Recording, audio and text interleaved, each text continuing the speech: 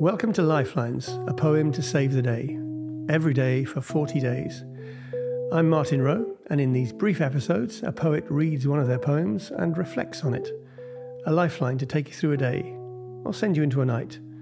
A kind of awakening, a kind of prayer. Welcome. Thank you for joining us. Today, our poet is Wendy Cope.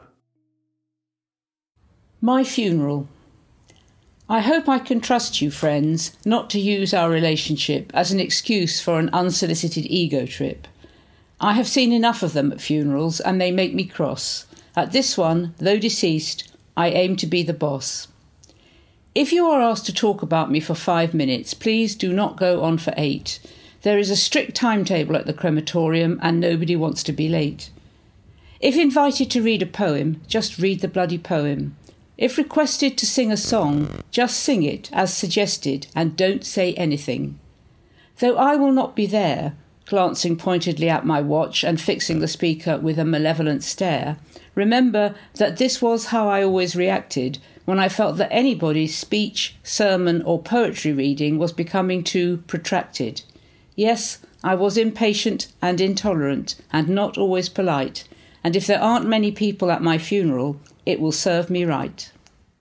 I wrote that poem after I'd been to a funeral where I got rather annoyed with the people who were asked to speak for 5 minutes and went on for longer, and particularly with the man who was supposed to sing a song and made a 5-minute speech before he sang it, because the burial was going to be in a woodland burial place, and it was, I think it was winter, so we had to get there before it got dark.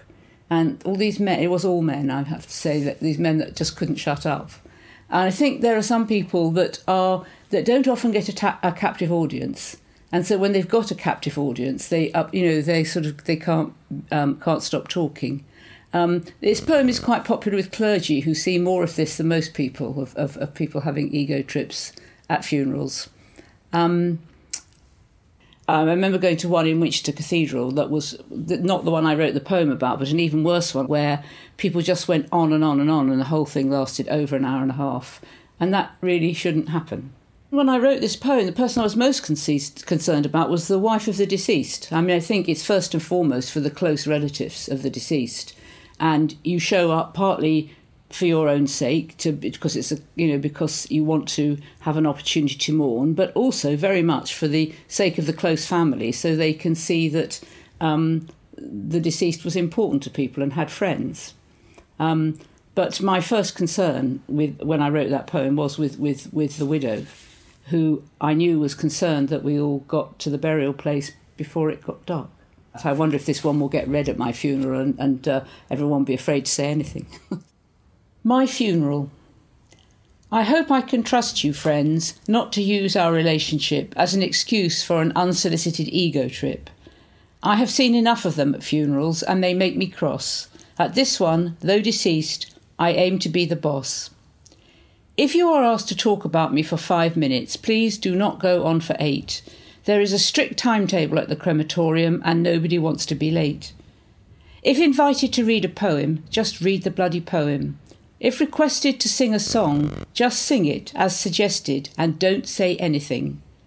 Though I will not be there, glancing pointedly at my watch and fixing the speaker with a malevolent stare, remember that this was how I always reacted when I felt that anybody's speech, sermon or poetry reading was becoming too protracted.